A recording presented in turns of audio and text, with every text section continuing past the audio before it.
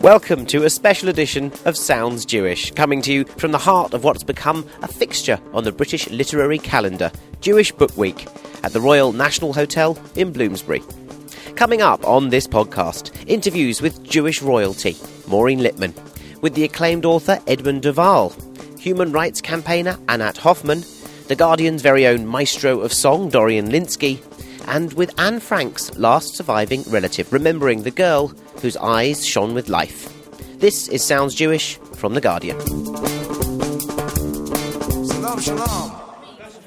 Well, you can hear from the noise all around me that things are humming here in central London. People either going to or coming from, talks on everything from the city of Jerusalem to the music of Mahler, from the monster egos of the great American Jewish writers to the cooking of Babylon. Now, in its 59th year, Jewish Book Week has become a standout event for the Jewish community, but also for the world of letters beyond. Guardian types are well represented here. Gary Young is doing a turn, as is Hannah Poole, Linda Grant and Jonathan Friedland. Spend a week down here and you'll have been able to bump into some of writing's heavy hitters, from Clive James to Anthony Julius, with the Booker-winning Howard Jacobson closing the festival, getting the last word in, as ever. Much of the buzz, however, this year has been about a book by a man whose day job is not as a writer at all. Edmund de Waal is a highly eminent ceramicist, but in The Hare with Amber Eyes, he tells the story of his forebears, the Ephrussis, one of Europe's most illustrious Jewish families, a dynasty that once rivalled the Rothschilds. The Anschluss and Second World War swept the Ephrussis family to the blink of oblivion. Almost all that remained of their vast empire was the Netzke, a collection of tiny Japanese carvings which were dramatically saved by a loyal maid when their huge Viennese palace was occupied. In this acclaimed book, Edmund de Waal unravels his family's biography through his inherited collection of carvings, tracing their journey from Paris through Vienna to Tokyo, surviving 2 world wars. For Sounds Jewish, Karen Glazer asks him what prompted a potter to turn from clay to the written word. I thought I could sort of knock this book off in about 6 months maximum, just by pasting together a few bits and pieces from archives and things I knew, and a bit of nice continental travel. What I hadn't registered at all was that the story would just be so completely compelling that actually I'd be completely sort of taken up by it and taken through extraordinary material and taken into sort of terrible places in 19th and 20th century history. And that once I was in the story, I just had to feel like I felt I had to finish it. And it did take years. And if you could give us the bare bones of that story, explain the role of the linking thread of the Netzke. I hope I'm pronouncing that correctly. Yes. Well, I mean, the story really centres on the fact that I inherited a collection of 264 tiny little Japanese objects, Netzke, from a very loved great-uncle who lived in Tokyo. And really the story sort of hinges on where these little objects have been, and why they were so important in the family, why these tiny little inconsequential things had survived sort of cataclysms and been passed on from one person to another. And the family story takes us all from Odessa, where this Russian Jewish family began, through Paris during the Belle Epoque, to Vienna at the turn of the century, and then right the way through to South London in the 21st century. So it's quite a long period of time. You're writing, say, a story about an assimilated Jewish family, a family which I think you describe at one point as having disappeared into Vienna. And I think you also say at one point, I don't know what it's like to be an assimilated Jew. And in fact, you know, as the son of a clergyman and a church historian, who's also, I think your mother's also the daughter of a vicar, it's not that you're not only not an assimilated Jew, if I can put it like that. You know, you're somebody who isn't Jewish but who has a Jewish family. I mean, it was fascinating for me. I mean, absolutely fascinating, because I mean, I came, as you say, from this deep Anglican background, which is all about, place and settledness and continuity. And the fact of this, this unvoiced, unspoken experience of the fact that my father was a refugee, a Jewish refugee, just hadn't been talked about at all in my family. To try and find out about it and then write about it and then live it has been very catalytic for me and very peculiar. I feel very undefended. I feel like I'm sort of going into territory that I don't quite understand, and it's all new. You say it was you mentioned the word unspoken. I mean, why do you think these things were not spoken about in your family? I think I sort of trace a history of silence going right back to the moment they leave the shtetl. I mean, I really do. I think it's 200 years of one silence on top of another. Acculturation, assimilation, whatever. But it's also a kind of attempt to blend in. And so in that sense, it's absolutely about not saying where you've come from. So every place you begin anew. Whether it's you end up in Odessa and you build a big house in Odessa, or you end up in Vienna, etc., or you end up in Tunbridge Wells, for God's sake. And what do you do in Tunbridge Wells? You don't say, actually, I'm a aristocratic Jewish intellectual. You just go to the local parish church. There's a sort of sense of in the book, I think, of trying to understand really what assimilation can mean in its complicated way of actually losing something as well as gaining something. Your father's mother, Elizabeth de Waal, as you say, she, sitting on the surface at least, adopted a very English life when she reached these shores. But was there not a flicker of a sort of Jewish Viennese flame? Well, it's one. I mean, I have had letters from neighbours of hers in Tunbridge Wells saying, I never knew she was Jewish, and that's quite extraordinary. So, well, I wonder. I mean, I think anyone who looked at her bookshelves would have noticed something was going on, even in Tunbridge Wells. So something definitely was going on. And she was, a tremendous, creative, fierce, independent and brave woman. And part of that was her remaking of herself in this country without any nostalgia at all. And I was certainly very moved. You mentioned in the book that your father said Kaddish for her in a unlikely setting of parish church, but he did, as indeed you did for your beloved uncle Iggy. Yeah. Could you add to that? I don't know if I can, to be honest. I mean, isn't that enough? I mean, just to say simply that in some places and at some moments, you have to help circles back to where they began, and that was the right thing for these wonderful children of exile.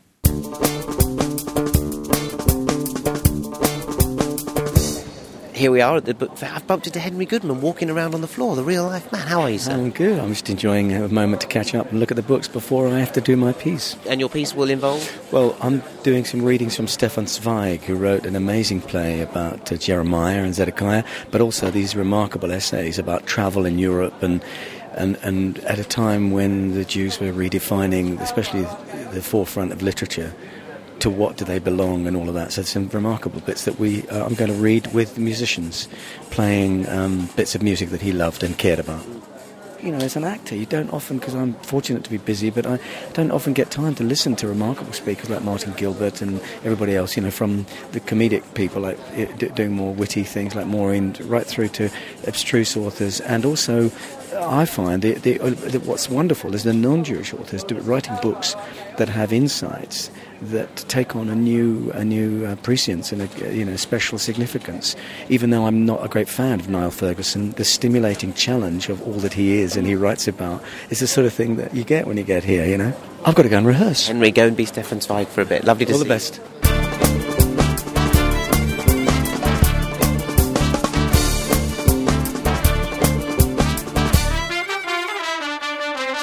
I'm in one of the vast halls here at Jewish Book Week, and I'm joined by Jewish royalty here at Jewish Book Week. Maureen Lipman, how lovely to see you. Thank you very much for coming on the podcast. Thank you.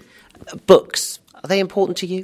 Well, I don't have a Kindle, if that's what you mean. I have many, many shelves of books, none of which I ever reread, so I do sometimes wonder what they're doing there. But I've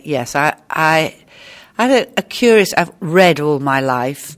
You know, I'm short-sighted like most of my tribe, from reading late into the night. And after I lost my husband and my mother, I couldn't read.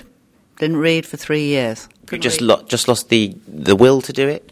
I didn't have any sense of what you need to read a book, which is to know what happens at the other end and to, have that kind of concentration. And that was it was a huge loss. And then it slowly came back, and the 6 years now, the last 3 years, yes, I've gone back to reading, and thank God, because, what else do you do when you get into bed? Have you got any suggestions? Well, I have a few, but maybe it would upset you. What I was going to ask you is that, apart from the reading aspect, you're now writing books. We had Past It Notes, which was here at Jewish Book Week, and now you've got a new book here. When you write, do you think, I must get a Jewish bit in there, or is that just inextricable? To be a successful writer, you have to or indeed a successful cabaret performer, you have to put yourself on the line. They have to come out of the evening knowing you a lot better.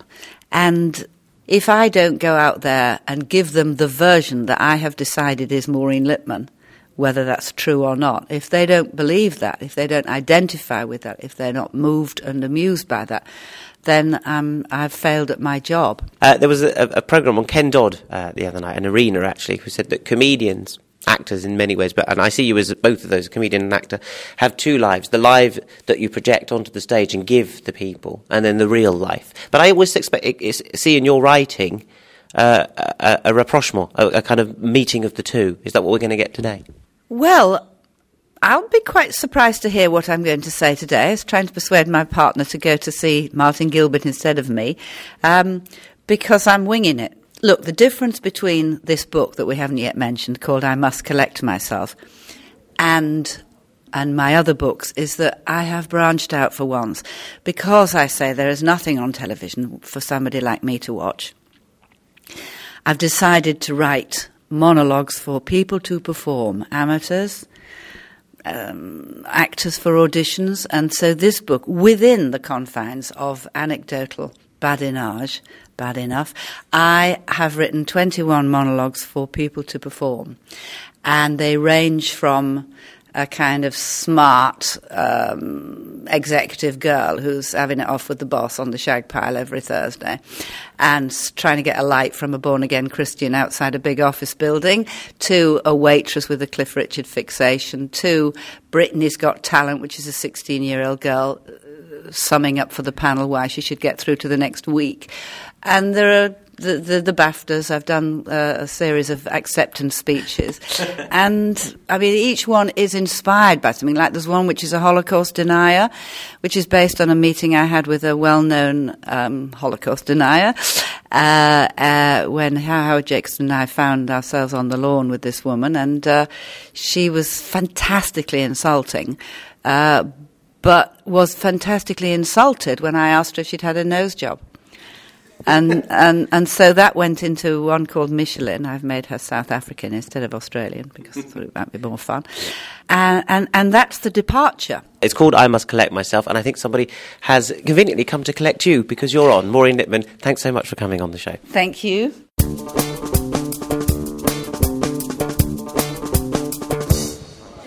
I've got a mother and son combination here at the Book Fair at Jewish Book Week. Who am I talking to?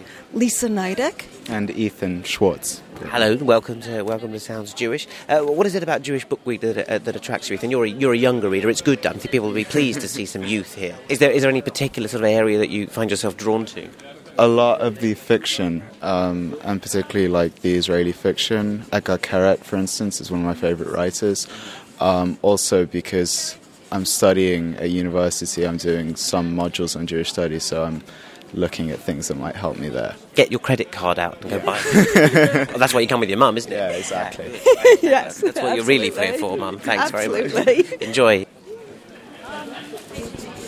One of the people I found in the book fair is Roger Camenet. His book Burnt Books is one of the hot tickets today. You've just given a talk, Roger, and you're giving your book the signing treatment. It's a strange concoction. Your book. It joins Rabbi Nachman of Bratslav and Franz Kafka together. What links these two figures? Well, superficially, both men died around age 40 of tuberculosis, and both asked their best friends to burn their books. At a deeper level, I found extraordinary conversation going on between their writings, both in their reliance on the parable form, which they both derive from Hasidic parable, and in the fact that in very interesting ways their stories touch on such themes as the movement of the soul, the transmigration of the soul, the problem of atheism, in many ways very modern concerns. And yet we're talking about two very different Jews. We're not talking about one rabbi and one kind of arch-secular writer. Both, as you say, involved very mystically. But what links them? Is it that? What links them is me. And insofar as I represent the problem of the Jew who is half Kafka and half Rebbe, who in certain ways we struggle between our intense yearning for our soulful tradition and our totally secular sensibility that's embodied in Kafka's irony and humor. Mm-hmm. Well, anyone who's tried to negotiate their way through the maze here at Jewish Book Week might be familiar with Kafka, probably less with Rabbi Nachman. Can you just tell me a bit about Rabbi Nachman and Bratslav? Yes. Rabbi Nachman was a great-grandson of the founder of Hasidus and the Baal Shem Tov, and he's best known for his mystical tales in which he was attempting to reach out, I believe, to every Jew, and really to all of humanity. Now, they both requested that their friends burn their books. What was the impulse for both of them doing that? Was it similar?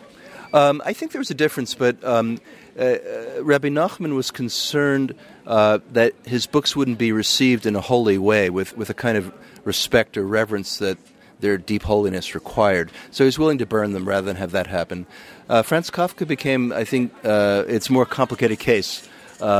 He was concerned sometimes that his books were in a certain way demonic, and certainly many readers of Kafka felt, oh my God, I don't want to go down that road. so perhaps he was right about that. Now you've got several books here on sale at the book fair. Presumably you wouldn't want your books burnt. Only after being read, I suppose, or memorized. Bought. Well, certainly I feel as a writer, one reason I was so fascinated by the question was it seemed to horrify me, the notion of wanting to burn your books. But I said in the session that I've lived long enough that a few of them could probably go.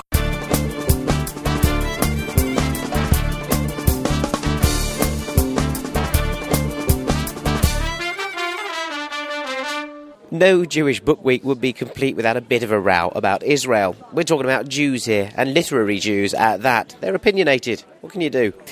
The big row this year centred on an event featuring the controversial Haaretz columnist Gideon Levy.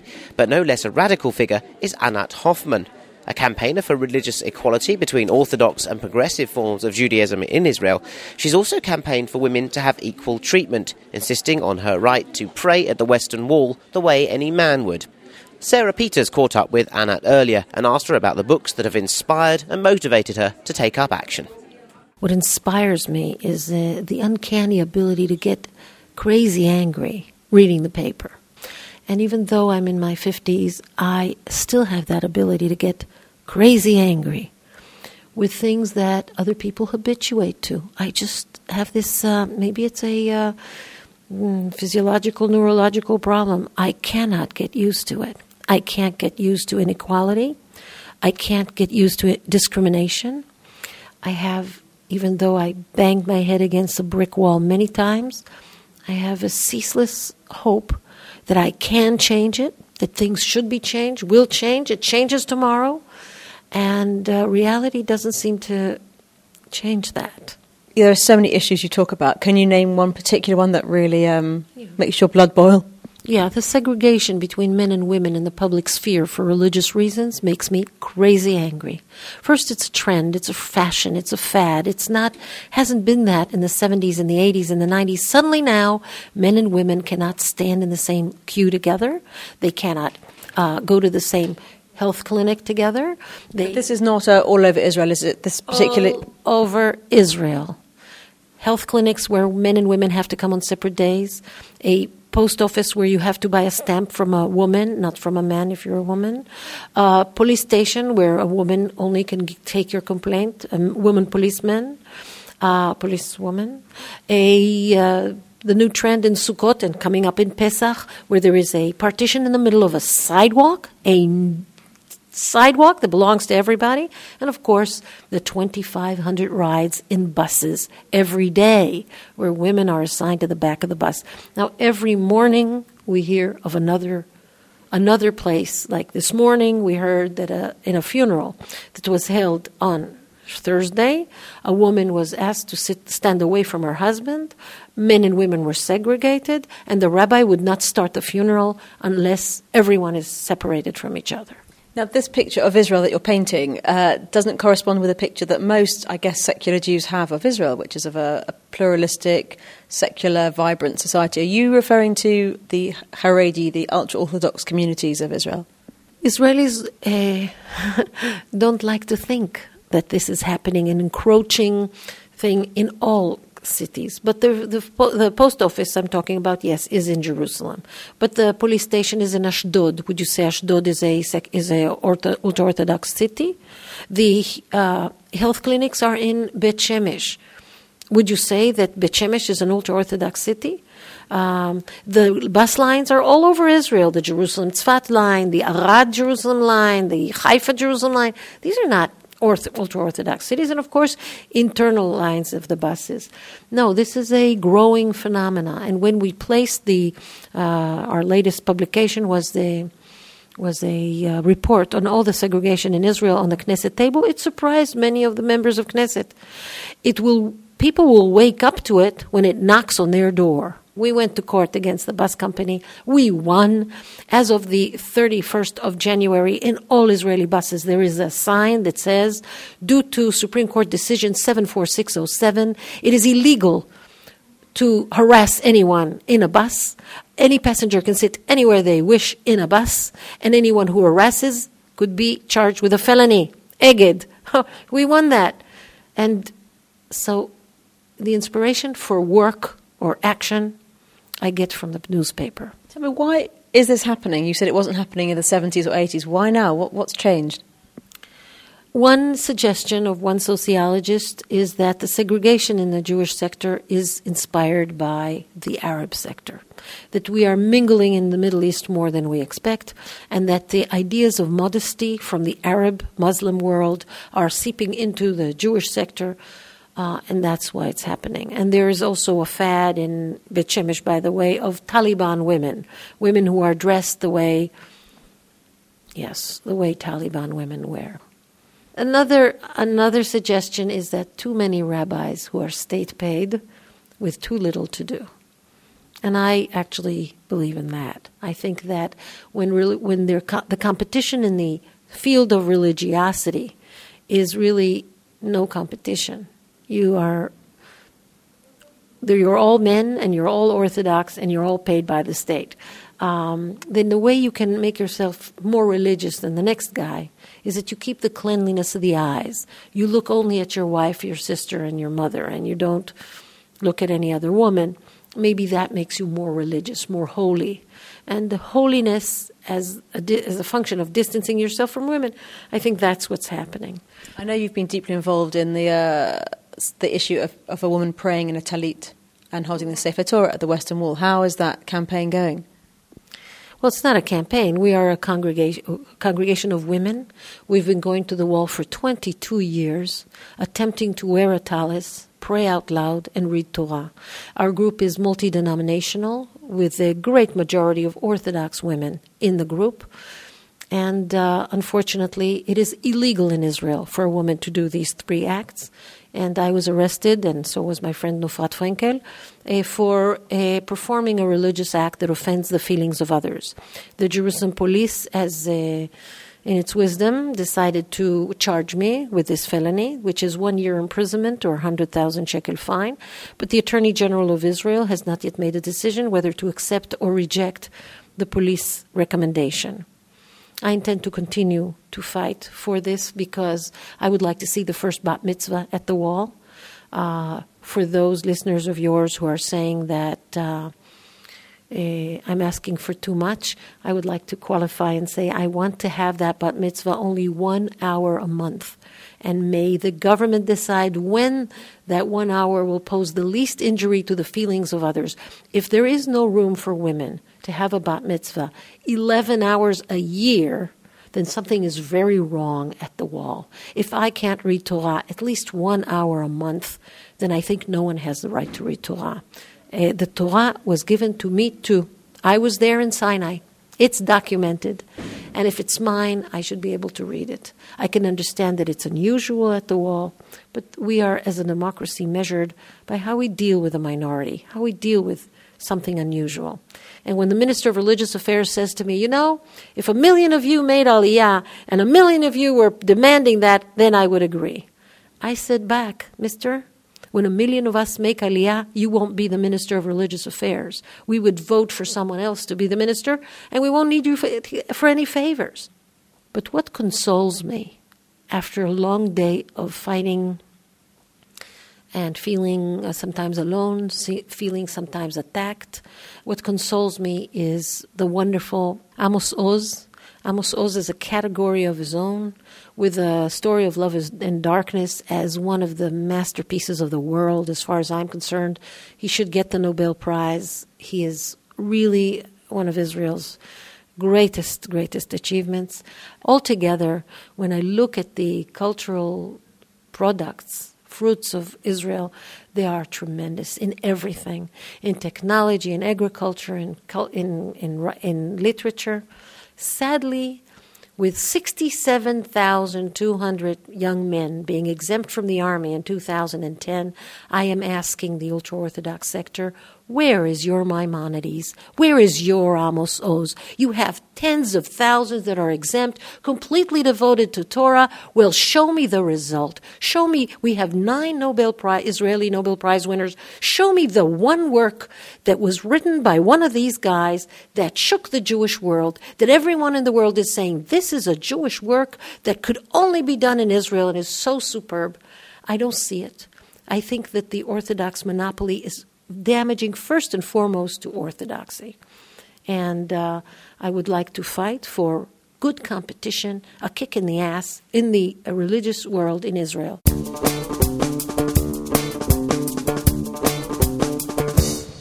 Now, Jews and music are a big theme here at Jewish Book Week. Actor Henry Goodman's done a session, while critic Norman Lebrecht has been asking and answering the question how Mahler's music stems directly from his Jewish heritage. Rather more surprising, perhaps, though, is the inclusion of a history of protest songs with the wonderful title 33 Revolutions per Minute. It comes from The Guardian's very own Dorian Lynskey, but what, you might wonder, is the Jewish connection? So, Dorian, protest music. I'm picturing black civil rights marchers singing We Shall Overcome. I'm not seeing Jews. Have Jews actually written protest songs? Well, you could say that the first great modern protest song, Strange Fruit, was written by a Jew, which was actually not known for years because his name was Abel Mirapol and he was a communist schoolteacher from Brooklyn. But he wrote under the name Lewis Allen, so like a lot of people at that time, he chose a Gentile alias. And it was kind of his part in the story was pushed out a little bit. People assumed it was written especially for Billie Holiday. But he represents that tradition of Jewish activists, many of whom were in the Communist Party, who sympathized with the plight of black Americans. What made a Jew from Brooklyn be able to picture the southern trees, the lynched Negroes on trees for the birds to pluck? Where did he get such powerful imagery from? He was moving within, left-wing circles. He was writing a lot of topical songs. And that one was particularly inspired by a 1930 picture of 2 black men being lynched in Indiana, which actually was about 9 years old by the time he wrote the song. But that seemed to him to represent one of the cruelest sides of American society. Blood on the leaves and blood at the root, black bodies swinging in the southern breeze, strange fruit hanging from the poplar trees. Now, Jews sort of famously did march alongside the civil rights protesters of the 60s, very strongly aligned to those marches. Is that something that you managed to kind of uncover in your book, and is it something that's acknowledged in the songs themselves? Not as far as I can tell in so many songs. I mean, obviously, Bob Dylan was Jewish. The most prominent Jews in the book tend to be activists, like Jerry Rubin, Abby Hoffman of the Yippies, Allen Ginsberg, and many civil rights activists that were involved in, say, the Mississippi Freedom Rides or Mississippi Freedom Summer. They were a kind of vital part. But if you actually think of some of the most famous Jewish songwriters like Leonard Cohen, who's very much more sort of a poetic, artistic type. Why is there that particular empathy, do you think, between a Jewish experience and the black experience of the 70s and 60s? Well, I think that, there was both a shared sense of strong cultural identity, of feeling like outsiders, that a lot of the time, with people like the Ku Klux Klan and, anti-Semitism and racism went hand in hand. And so there is that sympathy with the underdog, but also the very kind of smart, defiant, resilient underdog. And, obviously, the history of black power and Judaism is quite complicated. Malcolm X never sort of renounced anti-Semitism. It's an enduring kind of problem. So there's a sort of vexed relationship, I think. Dorian, we've concentrated there on a sort of black-Jewish connection as well, which is very strong. And you mentioned Nina Simone covering "I Loves You, Porgy," of course, written by the Gershwins, and Porgy and Bess written by the Gershwins as well. Are there any other strands you get a look in the protest songs? Well, it all really starts with the unions at the beginning of the 20th century. Then later on, you've got fear of the atomic bomb, which runs through the 60s right through the 80s. You've got the general generation gap. A lot of the time what Dylan was drawing on there was this kind of sense that the elders were out of control. They were doing it wrong. Come, you masters of war, you that build the big guns, you that build the death planes, you that build all the bombs, you that hide behind walls, you that hide behind discs. I just don't want you to know I can see through your masks. Punk was a response to the rise of the far right and recession. So there's always things to be angry about, to protest about, I think, almost wherever you've come from.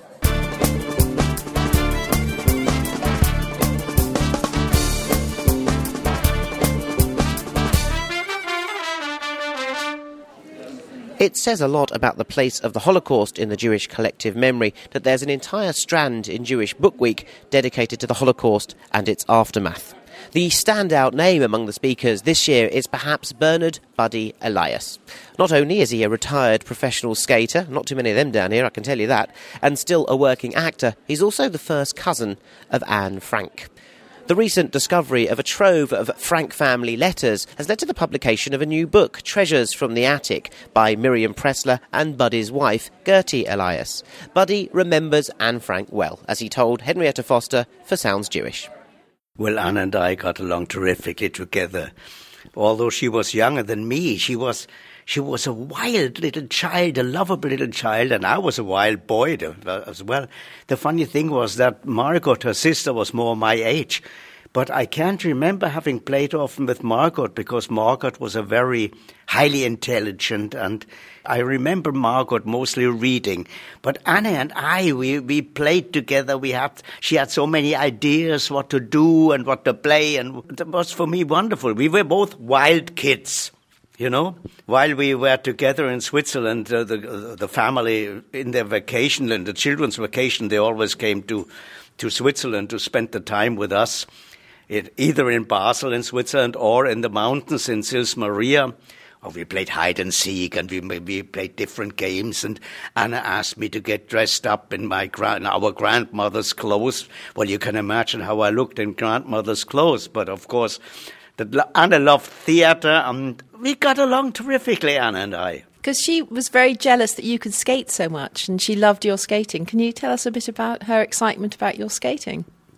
Yes, well, and my hobby was skating, and I even turned professional after the war. Of course, Anna didn't know that anymore. She was not alive there anymore. But she always hoped to go skating with me, and it hurt me very much that it never happened. She even wrote about it. She made a little article about how she goes skating with me. She described the different figures we would skate. And she even designed a little skirt she would have tailored for herself if she would go skating with me. It was terrible for her when in 1941 Jews were not allowed to skate anymore in Holland, like everything else. Everything was forbidden for Jews. Jews were not allowed to swimming pools, not allowed in cinemas, theaters. And when Anna could not go skating anymore, it was very bad for her. Thoughts of you and thoughts of those happy vacations kept her very much alive in the secret annex. Do you feel that's the case? Yes, very much. I missed her very much. I missed the whole family, of course, and it was terrible not to know anything about them. I mean, my father corresponded with one of the employees of Otto Frank, but he was not allowed, of course, to tell anything about the Frank family openly. It would have been too dangerous. Only there was once a line in a letter, I remember, where he wrote, "Our little girl is growing and she is well." So we figured that it would have been Anne. And then the war finished. And this is where the book, I think, is very good, because it tells us what your family was going through, how you were waiting and waiting for news of the Frank family.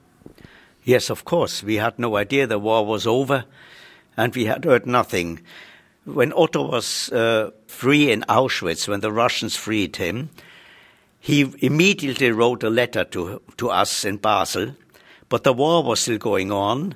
Postage did not function, and we didn't get this letter till 5 months later. So the first thing we heard was a telegram that was sent to us by the Red Cross shortly before Otto returned to Europe.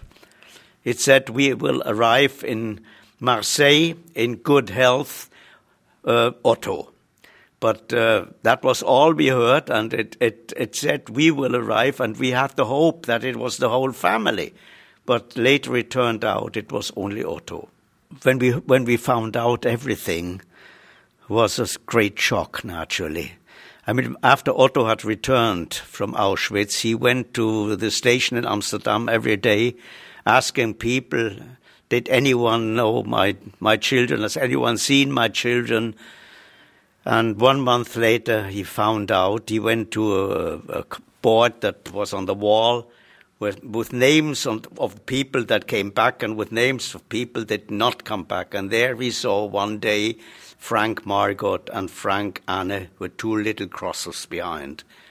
So then he found out that his children would not come back. And then he called us by telephone in Switzerland and told us this sad news. And it was devastating. It was really dreadful for us all.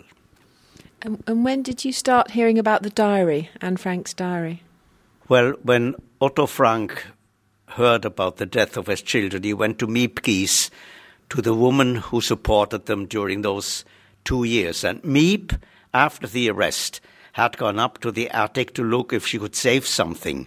And there Anna's diary was laying on the floor, all the papers she had written, because the Gestapo man who arrested the family, he was looking for valuables, and he turned Otto Frank's briefcase upside down. The diary was in there. That was all laying on the floor. Miep collected everything and put it in her writing desk to save it for Anne if she would have come back. And when Otto came to Miep and said, "My children are not coming back," she gave all the material to Otto this is from Anne for you. And Otto took it and went to his office. He couldn't start reading at the time. He started reading several days later.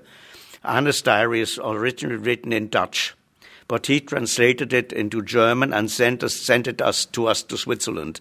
And that's when I read the first pages of Anne's diary. And what was your reaction? Because you knew Anna as a young girl of 12. The last time you saw her, she was 12, and you knew her as a playmate and great deal of fun. But when you read the diary, was it a different Anna? When we were overwhelmed. I mean, it's just, I felt the same that what Otto always thought. Otto always said, I didn't know my daughter until I read her diary.